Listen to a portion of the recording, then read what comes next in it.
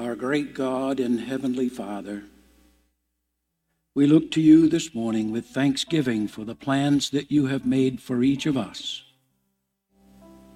We don't come because we're worthy. We come because you loved us first. So we pray this morning that as we open your word, you would speak to each of us in the way that only you can, that you would help us see more about your beautiful plan. Lead us. May your Spirit be our teacher. Guide us. May we follow after you. In Jesus' name, amen. Good morning, everyone. In case you don't know me, my name is Ron Sargent. I'm a member of the pastoral team, which consists of one baby boomer and two Gen Zs. And I'm also a member of the soul care team here at Hollis Center Church.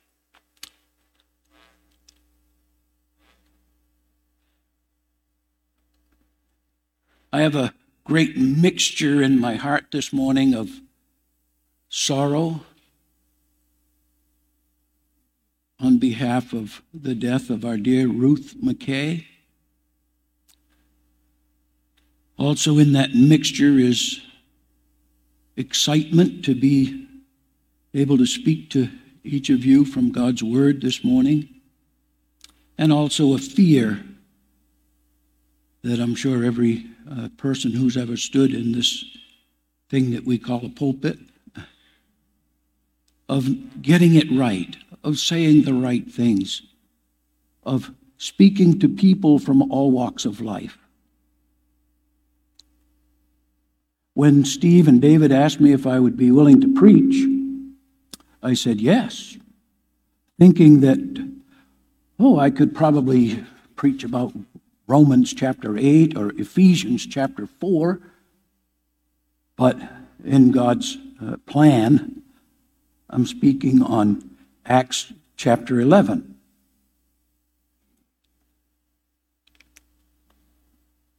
So each week we have the slide up here that simply says Acts. Witnesses to the end. This slide reminds us in the briefest of summaries what Acts is all about. Pastor David has reminded us more than once that Acts is a highlight reel of the first few decades of the Christian church. The book of Acts covers the time period between about 33 AD and 67 AD, some 35 years. And perhaps the key verse in Acts is chapter 1 and verse 8, where it says, "You will be my witnesses. You will receive the power of the Holy Spirit. And you will be my witnesses in Jerusalem and in Judea and Samaria and to the ends of the earth." So that's, as followers of Jesus Christ, that's what we are. We're witnesses. Witnesses are asked to recount what they saw and what they heard and what happened to them. Witnesses are not required to tell the whole story. The judge only wants to hear what you saw, what you heard, what happened to you. I find that to be helpful, that I don't have to tell the whole story. In this series of sermons that we've been going through since early January, we've been reminded about God's love. God's love runs to the rejected. God's love runs to the foreigner, to the worst of us, to the hopeless. Today in this passage in Acts chapter 11, we're going to see that God's love runs to the unwanted. So we're calling this sermon Good News for the Unwanted. And it will be in Acts chapter 11, 1 through 18. So whether it be in the first century or the 21st century, there always has been the unwanted. But I love to think about that word, but. When it's God who says but, it's always a good thing. When it's you and I that say but, we're usually trying to get ready to dismiss something or make an excuse for something, but God buts are good. So the theme for this message today will be, it has always been God's plan that all kinds of people would be welcomed into his family. What this means is that God has an eternal plan, a set plan, and that plan has always included people from every group, every nation, every kind of person, all walks of life. This plan that God has always had does not fit our pea-sized brain. We're fallen, we're weak, we have our own preferences and our own plans. So this eternal plan that God has will include in his family people that you and I might never include, to our shame. If we're honest, there are people who I would never invite to church, you would never invite to church. There are people that you and I might think could never be part of God's family. But it's always been that people of all kinds would be part of his plan. So as we open our Bibles, if you have one electronic, printed, or just read from up here with me, I'm titling the first 3 verses, You Did What? Let's read these together. Now the apostles and the brothers who were throughout Judea heard that the Gentiles also had received the word of God. So when Peter went up to Jerusalem, the circumcision party criticized him, saying, You went to uncircumcised men and ate with them? Peter had traveled from Joppa to Caesarea at the request of Cornelius and at the command of God. He had shared the good news with the Gentiles, and they became saved. These new Christians asked him to stay for a little while. So he stayed a few days, according to chapter 10 and verse 48. Some of those who had traveled with Peter would have gone back to Jerusalem, to Judea. So those in Judea heard about what had happened in Caesarea. Verse 1 tells us that the Gentiles had received the word of God. They heard the good news and they believed and they received it. Just as in John chapter 1, the Apostle John writes that those who believe and receive the good news become children of God. So in verse 2, by the time Peter arrived in Jerusalem, the circumcision party jumped on him, saying, You did what? Well, they actually said, You went to uncircumcised men and ate with them. The circumcised party were the Jewish Christians among the leaders of the church. In these early days of the church, there was great tension between those who had been Jews all their lives and they had a system and they followed God. And now, since Pentecost, Acts chapter 2, others have come into the church. And everyone comes to church with baggage. Eh? So they had disagreements over how the church would work and who would be able to be in the church and all of that. And carrying some of their "we've always done it this way" baggage, the Jewish Christian leaders didn't understand that God was doing a thing among the Gentiles as well. But it has always been God's plan that all kinds of people would be welcome to his family. So that brings us to part 2. If part 1 it was, you did what? Part 2 would be the witnesses.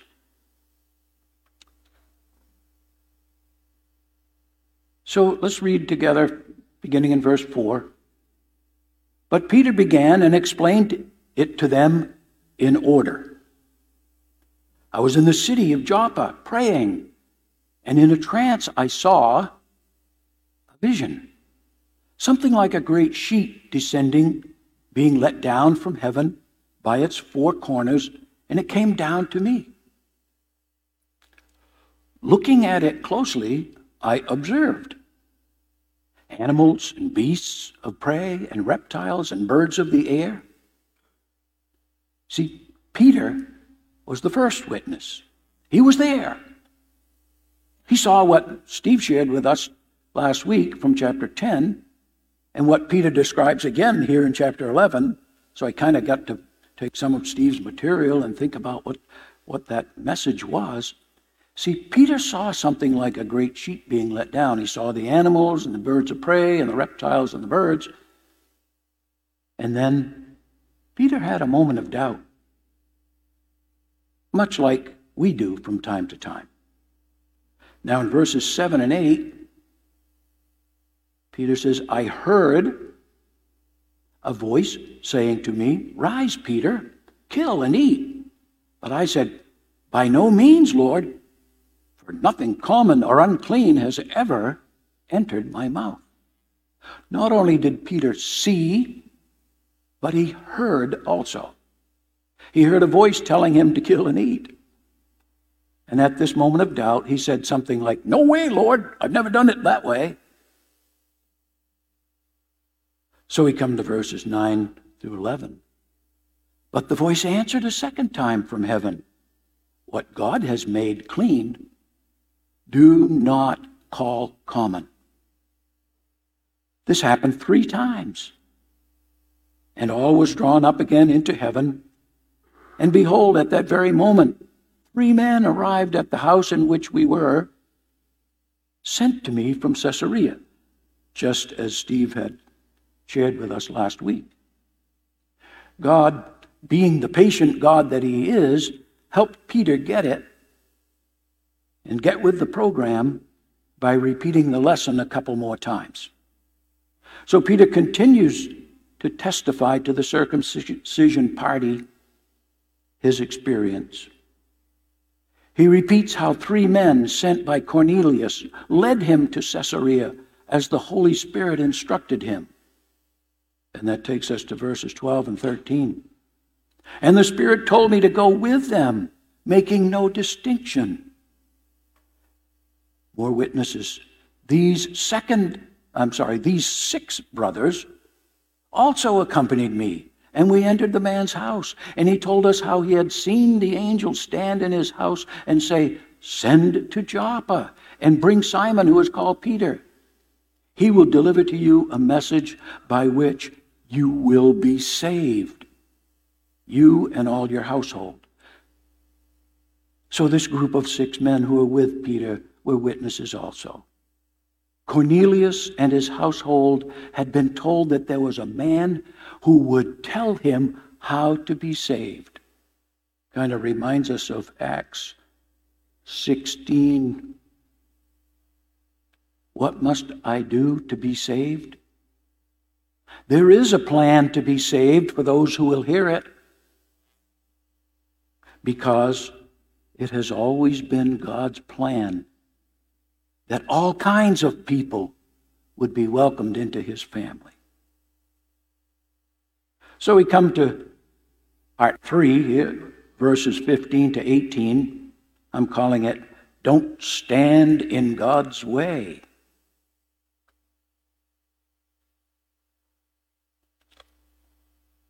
This is one of those moments when Peter gets it right about standing in God's way.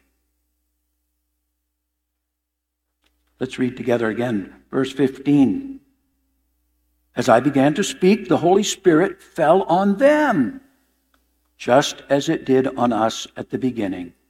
And I remembered the word of the Lord, how he said, John baptized you with water, but you will be baptized with the Holy Spirit. Verse 17. If then God gave the same gift to them as he gave to us when we believed in the Lord Jesus Christ, who was I that I could stand in God's way?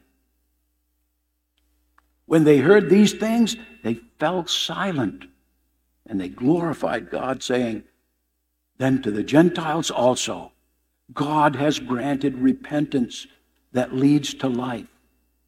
So this third and perhaps the greatest witness is the Holy Spirit, what he did, what happened that day.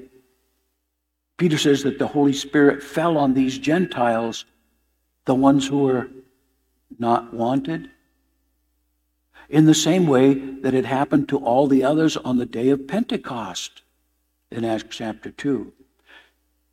Peter had become convinced that if God was doing this thing, who was I to stand in his way? Then all, including the circumcision party that said, You did what? They fell silent. They glorified God, acknowledging that God's love runs to the unwanted. It has always been God's plan that all kinds of people would be welcome to his family. Jesus said,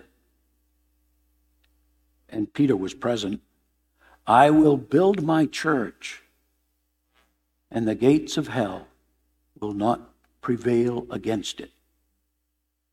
And Jesus gave us his blueprint for building his church. The Great Commission. Matthew 28, 18 to 20 says, And Jesus came and said to them, the disciples who gathered there after his resurrection, All authority in heaven and on earth has been given to me.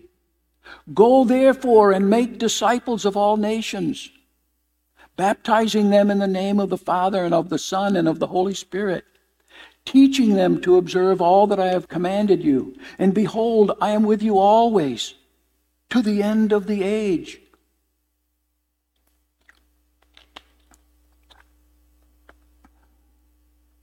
In Mark 1:17, as well as Matthew 4:19, Jesus, as he was gathering disciples to begin this building of his church, he said, Follow me. I will make you fishers of men. But we don't like all different kinds of fish. There are fish out there that we don't want to have anything to do with. Somebody sitting here might say, Sorry, David, I don't even like fish.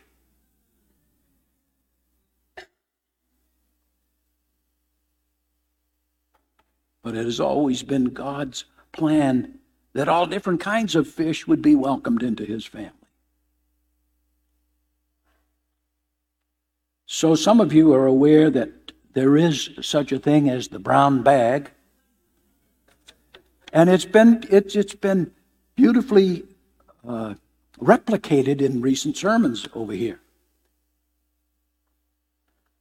Someone has said that imitation is the highest form of flattery. I like that.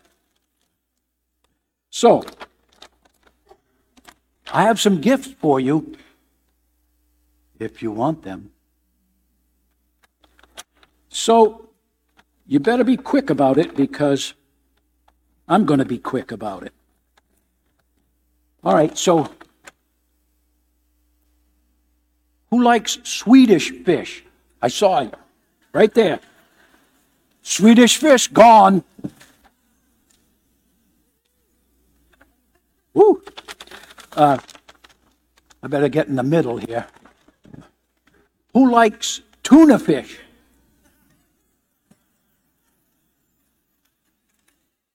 Sorry, Ken. This one might be yours. Who likes sardines? So, Wendy was being a little less than discerning when she picked out the sardines, because those have mustard in them.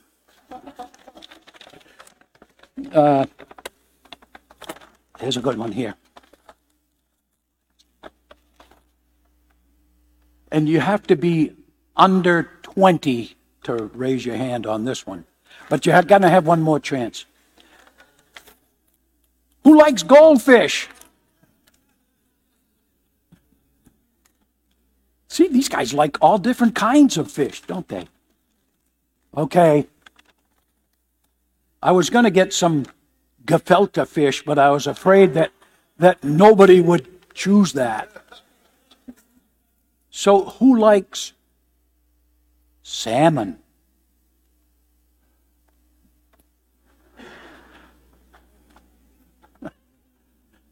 All right, what's the point?